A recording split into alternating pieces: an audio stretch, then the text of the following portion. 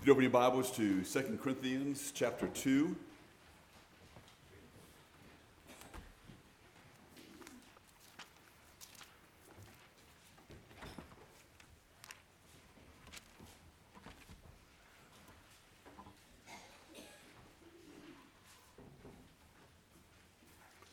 I think there are certain songs and hymns that kind of lend themselves to this. That song is one of those, kind of like some of the hymns that we sing that, as it kind of increases, if we were at a football stadium, it'd be appropriate for us just to start screaming and yelling. If I did that, I'm sure many of you would freak out. And some of you would have a heart attack because I can get loud. But anyway, that was just being able, again, to sit up front and hear the congregation sing that and then bust out into parts. I mean, it's just really good. Just really lifts up your heart. And it's very encouraging. Let's pray. Father in heaven, again, we just thank you so much, Lord, for your grace and kindness and love.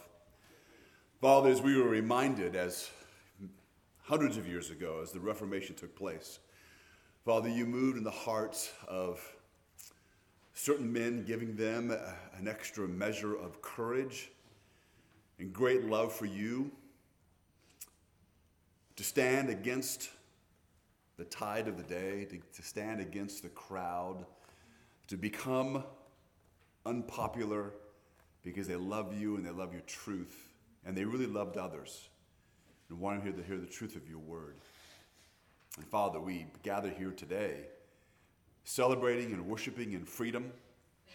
Much of what we do and what we do today follows what they did back then, when there was this breaking away from a kind of tradition that had muddied the waters and caused a great deal of confusion when it comes to understanding the truth of the gospel. And there was a great setting free of the minds and hearts of people in the gospel of Christ. And Father, we are the recipients of many of the wonderful blessings that came as a result of that. And we thank you. And Father, as we once again turn to your word, as we hear the word being read in our language, and as we seek to hear the word of God being explained in our language, as we desire, Father, to understand what it says and what it means, Father, even this act alone is a result of what took place at the Reformation. And we are grateful. We pray, Lord, that we would never take this for granted, never take it lightly, that we would always cherish it. And Father, as we dig into 2 Corinthians again, we ask for your blessing on our time in your word.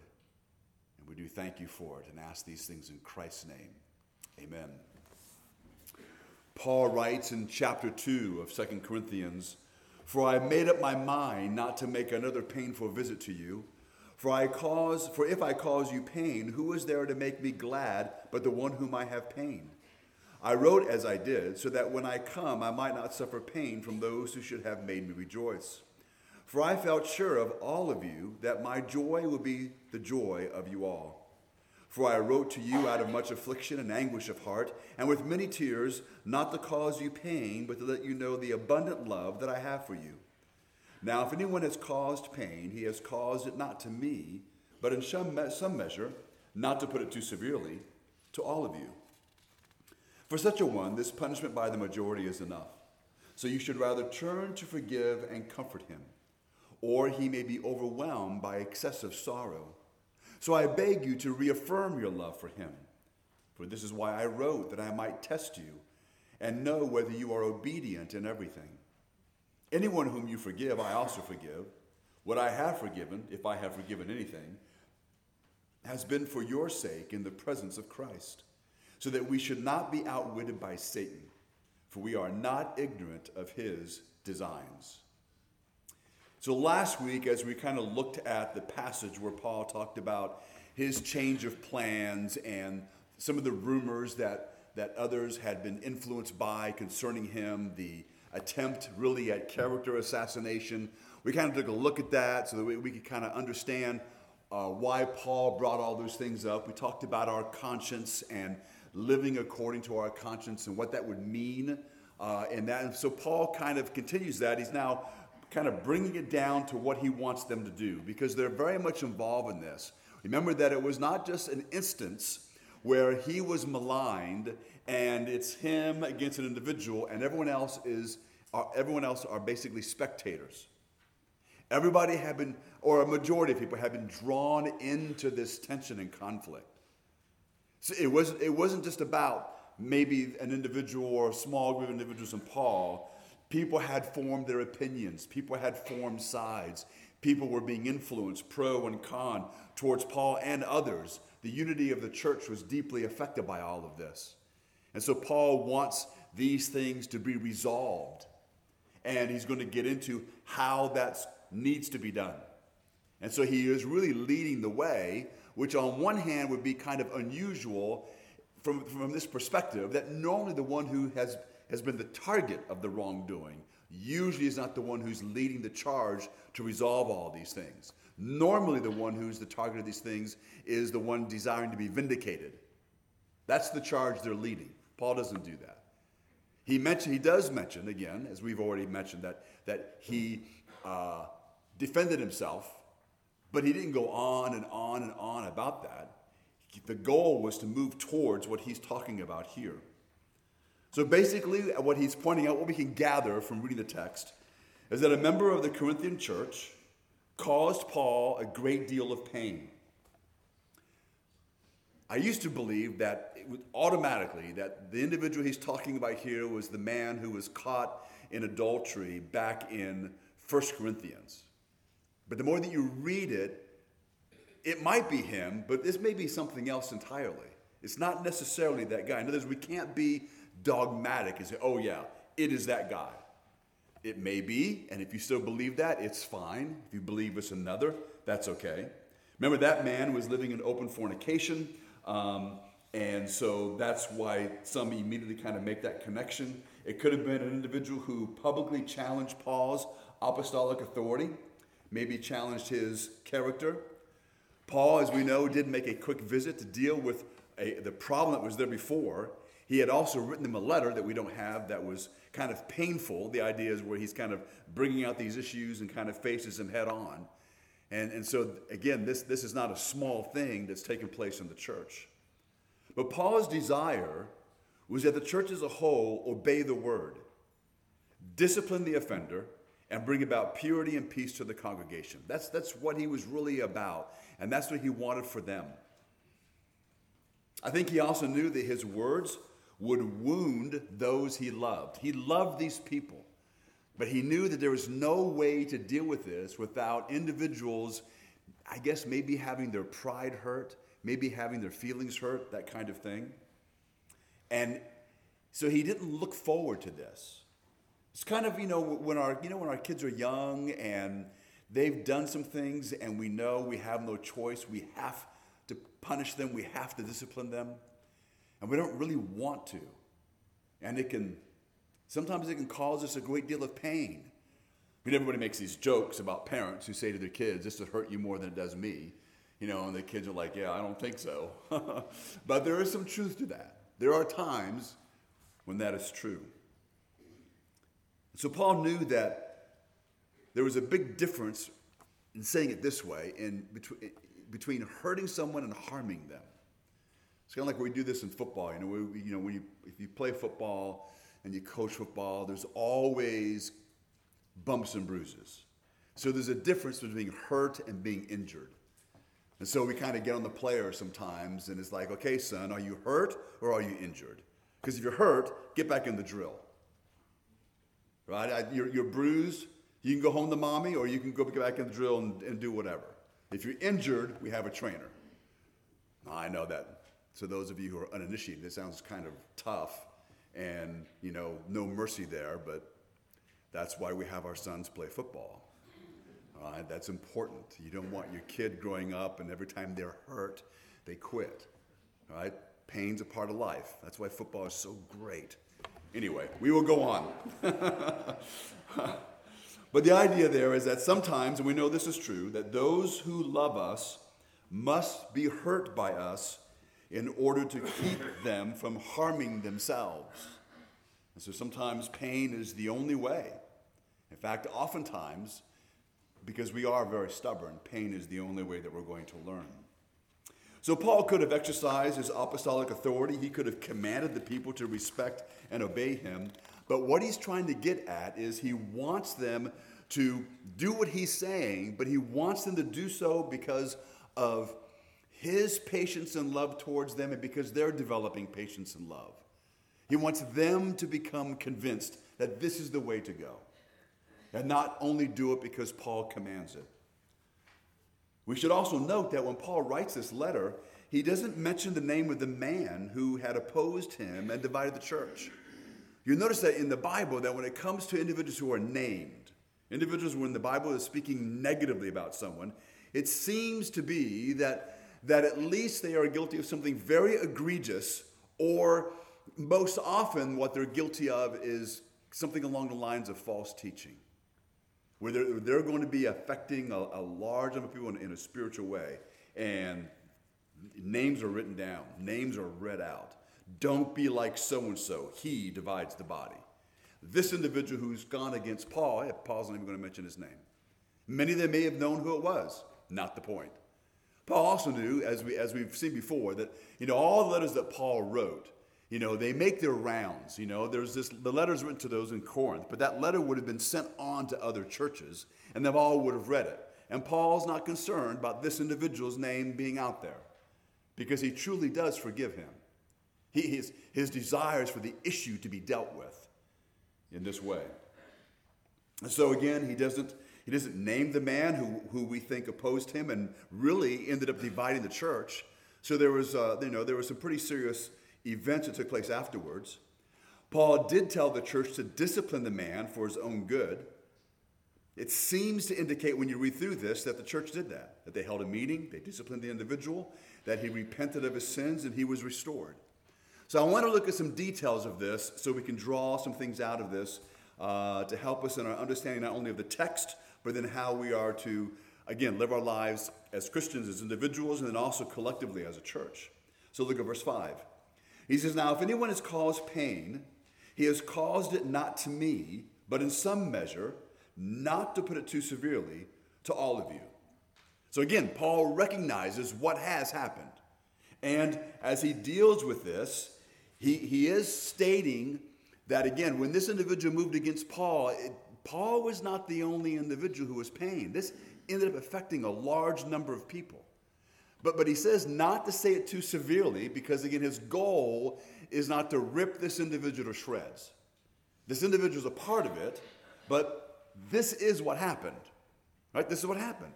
And so we have to face this. Paul, his real concern, again, then is not the pain or tension that was brought into his life, but again, the harm that it brought to the congregation. John MacArthur says this: Paul had nothing but love and forgiveness in his heart toward the person who had wronged him. And he was not about to let that individual steal his joy, impair his usefulness, or become the dominating issue in the Corinthian church. Paul exemplified the forgiveness that Jesus commanded. That's what drove Paul. Paul is this very tough-minded individual. He is driven by his love for Christ and driven by his love for the people. And that then means that in this very stubborn way, he is just not going to let this individual negatively affect the way he thinks and the way he handles issues. That this tough-mindedness is part of what it means to be tough-minded as a believer. It's not that we're somehow, in a sense, macho. It's that we are not easily swayed from the path that we are to follow as Christians. Regardless of what people do or say, we don't get caught up in the fray, especially if it's only about us. We live in a culture where it's all about us. The moment somebody ruffles our feathers, oh man, we just get all up in arms and it's all about us. Many times when people leave churches, it's because their feelings were hurt or things didn't go their way. Just so you know, that's wrong. That's not what we see when you read through 1st and 2nd Corinthians. That's not how we are to handle things as believers. What we are to do is we are to strive for this unity, to exemplify really the power of Christ, and that we follow Christ first, regardless of what happens. He goes on in verse 6 and he says, for such a one, that's the one who's caused all these issues, this punishment by the majority is enough. So he says this punishment is sufficient. The punishment was severe enough. The word sufficient here implies that some may have wanted to get a few more lashes in, so to speak. Paul is basically saying enough is enough.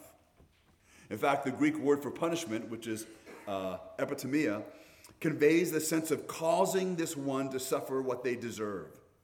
So when it comes to the specific action that was taken by the church with this issue, it's not stated what it was specifically. It could have been anything from rebuke to a formal removal of participation in the life of the body. Basically, they were barred from partaking of the Lord's Supper. You know, when we get to the point in church discipline when someone is in a sense excommunicated, the idea there is, you know, that's one of the ways that if the individual refuses to repent and turn from their sin, you know, that's where you get. We don't know what happened here. Whatever it was public.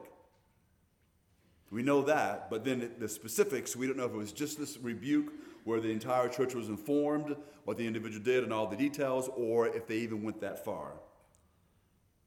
But it also says here, if you read, when you read, sometimes, you know, you don't want to skip over all the words. He says the punishment that was inflicted by the majority. Now that's an easy word to skip, but it implies something really important. Paul, as an apostle, though he had the right and the authority to do so, he was not the one that was enacting all this action. It was the church. It was the church's responsibility. The church then acted in this way.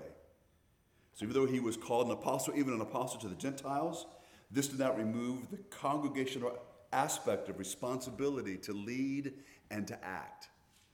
They were to move as one. Now, obviously, he says the majority, so it was whatever they did, it wasn't unanimous. But the church moved as one and dealt with this issue the way that it was supposed to be dealt with. That's the part that the world really doesn't get and understand. You know, the world is so fickle when it comes to, you know, who's guilty of certain things and who's going to be punished. It's just a mess out there. It's just unbelievable how it goes. And we need to be very, very different from all of that, where we face things just head on. And the goal is, and we don't allow there to be, the goal is not to allow there to be, you know, all this gossip and all this wondering about, well, I wonder what motivated them. You know, sometimes it just doesn't matter what motivates you. What you did was wrong, and that has to be dealt with, period. There is no motivation at times that justifies what you did. It's not there. What you did was wrong. And here, this individual, it doesn't matter what his motivation was. If this is what he's talking about, this individual who came against Paul, this is the wrong way to handle it, period. There's just no way to get around it. And so they then acted as they were supposed to, and the church did take action. He goes on, though, because he wants to make sure the church knows that they're not done. And he says in verse 7, so you should rather turn to forgive and comfort him, or he may be overwhelmed by excessive sorrow. The Amplified reads this way, so instead of further rebuke now, you should rather turn and graciously forgive and comfort and encourage him, to keep him from being overwhelmed by excessive sorrow and despair. So the idea then, when it comes to, if we want to call it just church discipline, and so we'll just go ahead and use that phrase. It can mean a lot of things as far as the specific action. But the idea is that when action is taken, it's not about continuing to seethe at the individual. It's not about continuing to pile it on. You know, it's not about, guess who I saw at Carrie Hilliard's the other day? Yeah, the guy we kicked out of the church. It's not how we go about talking about those things. The idea is not to kind of, do this kind of thing to them. You deal with it, punishment is taken, now it's about restoration. It really is. It's about bringing, we live in this, we want to use the words of the day. We're not trying to cancel anybody. It's not what we're trying to do. We're trying to restore them. Even when you kick someone out of the church, the goal and what we pray for is what? Should be restoration. Always. Even though at times, maybe many times, we don't believe it will ever happen. But it can. because God can change hearts, absolutely. And we need to be open to that and ready for that. And in fact, in wanting that to happen. So Paul says that they are to forgive. They are to comfort the repentant offender. The word comfort there, again, is a word you may have heard this before about the word comfort. It's the word parakaleo in Greek. And it's a word which means to come alongside someone. So we have this word comfort, but the way that it's done is a very personal thing. You come alongside the individual.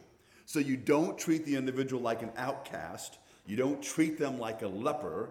You treat them as a brother in Christ, as one who has been reconciled. And remember that in this treatment that he's asking to behave in a manner towards this individual is the one who's repented. He's repented. So the goal of church discipline is for someone to repent. This one has done that. Once that is done, now this is the next step. We don't just say good and then go on our way. No, we're still concerned for the individual. And we want to make sure we take it all the way to the end. And the end then is making sure that we comfort them so that there is this actual restoration. So for the Corinthians to not forgive this individual who has repented would be sinful. It would steal their joy. In fact, it might even bring God's chastening on them. If you read from Matthew chapter 6 and chapter 18, you will see that. Unforgiveness, I believe, would render them unfit for worship. So this is not a small thing. Forgiveness, however, does not require, if this individual was in a position of leadership, it does not necessarily require that the church at that moment reinstate the person into a position of authority. We don't have time to deal with that now. I think that there's a time when that can be done, but it definitely would not be immediate. There's different reasons for that. But it does mean that the individual is reinstated into fellowship. That means we participate together in the Lord's Supper. We reach out to them, basically embracing them, making sure they understand that we love and we care for them, that they have truly been forgiven. The word comfort there, then, is basically where we are trying to encourage them to live a life worthy of the gospel. So it's not then that they just feel better about themselves and the guilt is gone. It's not about that. It's about going beyond that, going back to being on the right path as a believer. And so as we live together as believers, and as we move along the way, when someone messes up, even to the point that it has to be made public, we deal with that. They repent. We then not only forgive them, but we put our arms around them to comfort them, not just to make them feel better about themselves psychologically or emotionally, but to make sure they continue on the path that we both were on before to mature in Jesus Christ. That's what we need to make sure that we do. So we're not trying to make them feel comfortable about their past sin. We do want to lead them to and through godly sorrow, where they will understand as well as accept the forgiveness that comes from God. We are then to live triumphantly as believers, knowing that our sins have been forgiven by God. Our sins, and if you're guilty of something recent, your recent sins. Instead of living under an excessive, all-consuming guilt that will only destroy life and not bring life. The past disgrace may continue to burden the offender. And so we want him to know that he or her to know they don't need to carry the load alone. But fellow Christians will help bear it up. So you see, when they have repented and they're still feeling the weight of guilt, our attitude is not, well, good for them. They need to feel what they've done. Whoa, time out. They were punished. We've forgiven them. Whatever they've suffered is sufficient. We now help. Now, I'm not trying to take it away. I can't. But I can help them carry that. I can remind them that I'm not holding that against them. That helps them. It lightens the load. There's a sense of relief. We want them to know that others don't hold that against them. We don't pretend that what they did wasn't wrong. So we don't say things like, oh, you just need to get over it. It wasn't that big of a deal. Time out. You brought it before the church. So we don't say that. See, that's where we get in trouble, because we become overly concerned about the way they feel, but we end up offering the wrong kind of help. So we're not trying to minimize what they've done. Now, we don't try to rehearse it. So, oh, yeah. I mean, I understand why you feel guilty. If I had done what you had done, man, I would have moved to Montana. Okay, we're not doing that either. But the idea is that we truly care. And so, again, a good way to do that, I think, just, as we try to relate in our mind, how am I going to relate to this individual? If that was your son or daughter, how would you treat them? If they repented, you would not tell your son or daughter to move to Montana. Right? And you might be tempted, if it was your son or daughter, to say it's not a big deal, but that would be harmful to them. But you are going to let them know that you love them, that you don't hold it against them, that there are many others who love them and have forgiven them, and that we're in this together. And we want to make sure they get on the right path. That's kind of the idea that Paul is getting across here. This is what John Calvin said. John Calvin said, severity is required in order that wicked men may not be made more bold by being allowed to go unpunished. For this is rightly said to be an enticement to sin. But on the other hand, there is a danger that a man who is disciplined will fall into despair, so that the church must practice moderation and be ready to pardon anyone as soon as it is sure that he has sincerely repented. So again, we are looking for signs or evidence of sincere repentance, absolutely. But again, as he says here, we are practicing moderation and we are ready to pardon. In fact, he goes on in verse 8, as we mentioned before, he says, so I beg you to reaffirm your love for him. John Barton says this, the Greek word for reaffirm here suggests a legal act. The fact that Paul used a legal term with the Greek word agape, meaning selfless love, really is remarkable. Paul was asking the Corinthian church to confirm the membership of this man in the community of love, the church, in a public and official manner. So the idea was that he was rebuked publicly. The idea is that we want publicly to acknowledge that this individual is, in a sense, reinstated. We want to reaffirm our love privately and publicly to this individual. So yes, they are the focus. Now, what we don't want to do is what the world does, is where we become judgmental in this way. So, what about the victim? Someone could say, well, what about Paul? So we're making a big deal about this guy and reaffirming our love to this guy. What about Paul? He was the victim. Well, Paul, being a mature believer, he said, hey, I've already forgiven the guy. That's past. We want to make sure this guy's not swallowed up by too much despair. So you see how there's this all-around concern. It's not about focusing on one and diminishing the other. It's really about both. And we're able to do that in Christ. But again, we're not going to be able to do this like Christ if you and I are not on a regular basis growing as believers. If your heart and my heart is not on a regular basis being affected by the Word of God, if we're not feeding on the Word of God, then you are going to be in the same place you are now that you were 10 years ago. And bitterness 10 years ago could have easily entered your life. It's just it's shameful that bitterness can enter your life just as easily today. It should be much more difficult for bitterness to enter your life today than it was 10 years ago as a believer. And so that's why we need to make sure that we are growing as believers and recognize then the signs that something may be amiss in our walk with the Lord. In fact, Paul says, this is why I wrote, that I might test you and know whether you are obedient in everything.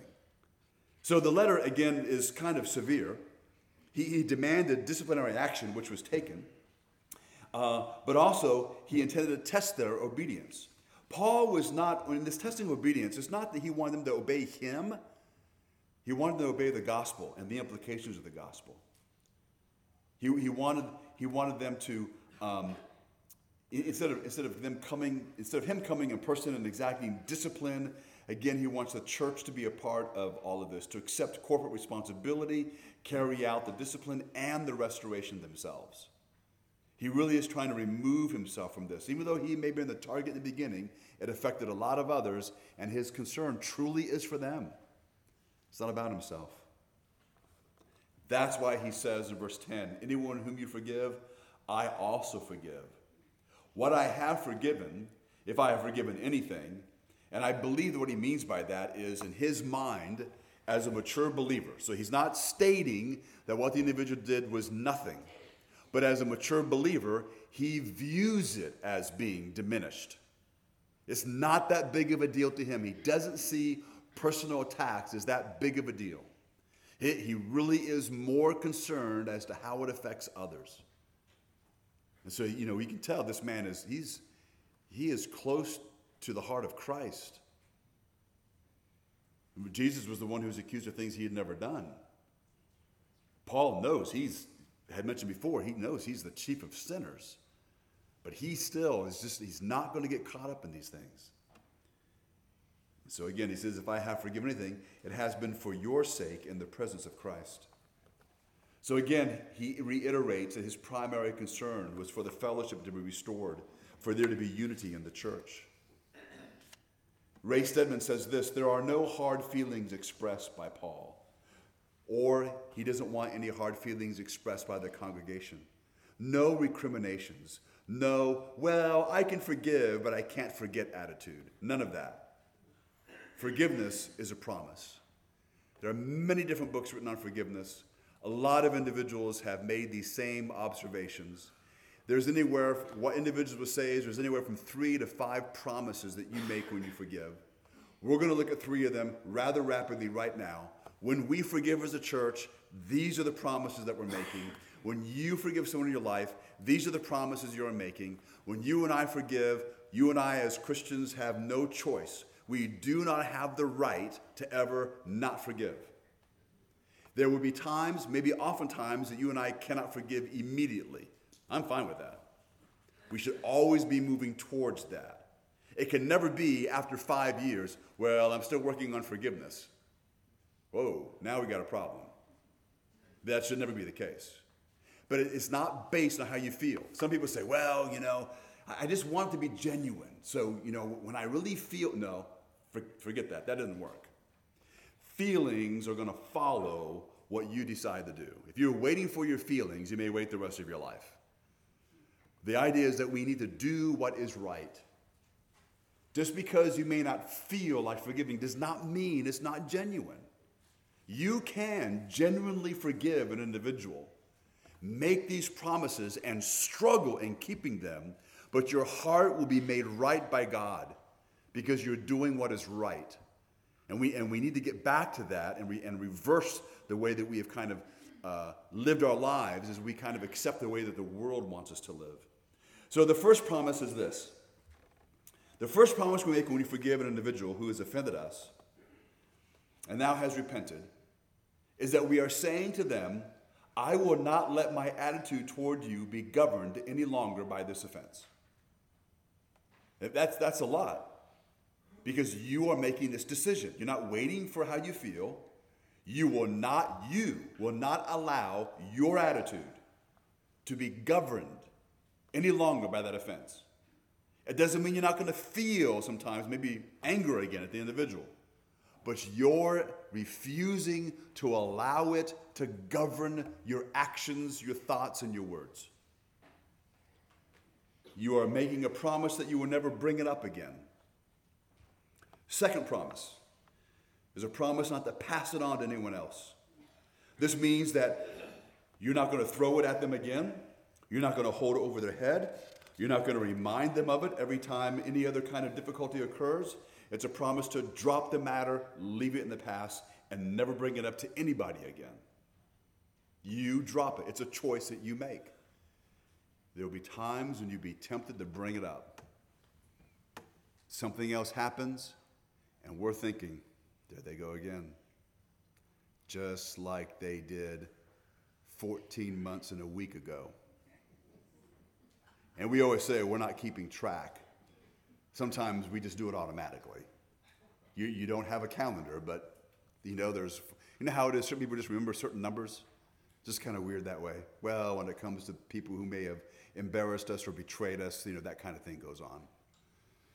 Yeah, it was a long time ago, July of 1988. It's just, you may not say that, but it's in your head. But this is what that promise is. Then thirdly, it's a promise to yourself, basically. That when your memory goes back, which as a human being, it can and maybe often does, hopefully just occasionally, you again are not going to allow it to seize hold of your heart and make you angry all over again. You decide that you will not do that for the cause of Christ, for the sake of Christ. You and I, as we pray about the situation, when we forgive someone, we then also should pray for ourselves and ask God to give to us the strength that we need to keep these promises. And ask the Lord to help us that when we remember what that individual has done, and sometimes, maybe it's often, but sometimes when we remember a lot of details. We remember what kind of clothes they were wearing. We remember the weather of the day. All those things come flooding back. But the bottom line is that you decide that you will not allow it to seize your heart. That's hard, especially in the beginning. But God can and will give you the strength to overcome. It's not magical. Again, back as believers, we need to continue to grow and submit our lives, our minds, our hearts to the Word of God. Allowing the Word of God to change us, allowing the Spirit of God to use the Word of God to make us more like Jesus Christ. But that's the goal for all of us. And why do we do this? Now, Paul is saying all this in the context of the church. So he answers this. Why? Why do we need to make this promise? In the context of the church, verse 11, so that we will not be outwitted by Satan, for we are not ignorant of his designs. See, Satan is brilliant. He's been around people for 6,000 years. He's learned a lot of things. He knows a lot about us. He knows what makes us tick. And he knows this kind of thing. He knows it can get under your skin and remain there. And so he's going to do what he can to outwit you. And these promises that we make when we forgive, because we understand his cleverness defeats what he wants to do before he gets a chance. Because he does want to defeat and get rid of the unity that believers have. The main reason for that, you know why? The main reason for that? The main reason for that is because that will hinder our walk with the Lord. It will stunt our spiritual growth, which in turn will inhibit our ability to share the gospel of Jesus Christ with those who are lost. And he's a happy camper when that goes on. An inappropriate, unforgiving, angry, prideful attitude on the part of the church opens the door for Satan to come in and disrupt fellowship. Human thinking and language skills are part of the image of God. And those are wonderful gifts that can be used for good or for evil. And so as believers, we must guard our thoughts and our words. Our minds can be tricked. We can be blinded, and we can be manipulated by Satan. And so Paul suspected that Satan would find an opportunity in prolonged discipline to discourage the disciplined man and also to harden the congregation's heart. And that's why Paul then, all this stuff he brings up about what was going on in the church, which seemed to be focused on him, that's why he brings all that up. Because this church is going to be there after he's dead and gone. The church is the body of Christ, and he wants to see that flourish. And we should desire the same thing.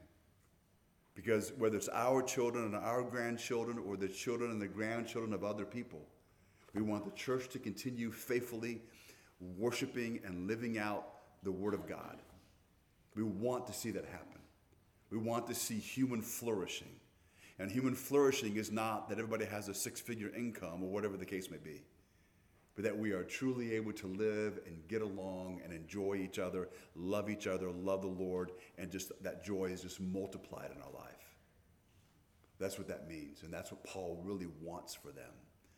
And that's what we should want for ourselves as well. And so first of all, as individuals, you need to make sure as a believer in your life that you have forgiven others that have betrayed you or embarrassed you or hurt you in the past. It's vitally important as a Christian that you do that. If you don't do that, your worship of God is hindered. But also you are in danger, if it's not already happened, of becoming bitter and cynical. Maybe just a little bit, but that's all it takes to infect others. And it will inhibit your ability not only to worship the Lord and experience his joy fully, but it will inhibit your ability to influence others for Christ, both the believer and non-believer. As a church, it's important that we follow this, no matter what stage an individual gets to in church discipline, that we don't just end it then when they've repented publicly. If that happens, we want to rejoice in that. But our responsibility to that individual is not ended. We want to make sure, because you don't know what's going on in their heart and mind. And sometimes what happens is we sit there and say, well, yeah, that seemed to be awful easy for them to tell the church they were sorry. Well, first of all, you don't really know that. You don't know if that was easy or not. And that doesn't matter. To me, the easiest part of life is just believe them. Just accept their apology wholeheartedly. If it turns out in a few months that it wasn't from their heart, I'm not hurt by that. They are. And we'll deal with that when it comes along. But if I don't accept it at face value, the harm that can be done may be irreparable. It may be irreparable to their life and to the life of the entire church. Besides, think again about this. If it was your kid who's in a church somewhere and your kid messes up royally and they're brought before the church and your kid repents, would you want that church to embrace your child and to reaffirm their love to them? Or sit there in cynicism and say, oh, it was easy for them. I'm not sure they really meant it. That would make you angry. You would say, what kind of church is that? It's because you know your kid. It's because you love them. That's how we are to be with each other. Because we love each other, we will willingly accept their act of contrition and embrace it at face value. We have nothing to lose if we embrace that. Nothing at all. Because there's a way to deal with it if it's not genuine. And it's only good things to come if it is. Because again, Satan, he's a wise, clever fellow. And he wants to use whatever he can to disrupt your life and the life of the church. And we need to be aware of that and take the measures that honor the Lord. Let's pray. Father in heaven, again, we thank you, Lord, for your word. Father, we thank you for the Apostle Paul and really his tremendous growth in the Lord Jesus Christ. We know, Lord, he was brilliant, but we know, Lord, he was not just a man who had maybe all of the Old Testament memorized. We know that he was more than just a brilliant individual who understood philosophy and all those things. But he was a man who had submitted himself to the Word of God. A man who understood his own sinfulness and fully embraced the wisdom of Scripture and lived in obedience to all that you've said. We thank you, Father, for his incredible example. Pray, Lord, that we would take the wisdom that's been handed down to us and that we, each one of us, would fully embrace that and live out the Word of God. That we would become more like Christ individually and collectively to your praise and glory. Knowing, Lord, that if we do all the things that are right, our joy individually and collectively will be multiplied. And we desire to see that, Father. We do thank you. Thank you, Lord, for never giving up on us. Thank you, Father, for your continuing presence. We do ask these things in Christ's name. Amen.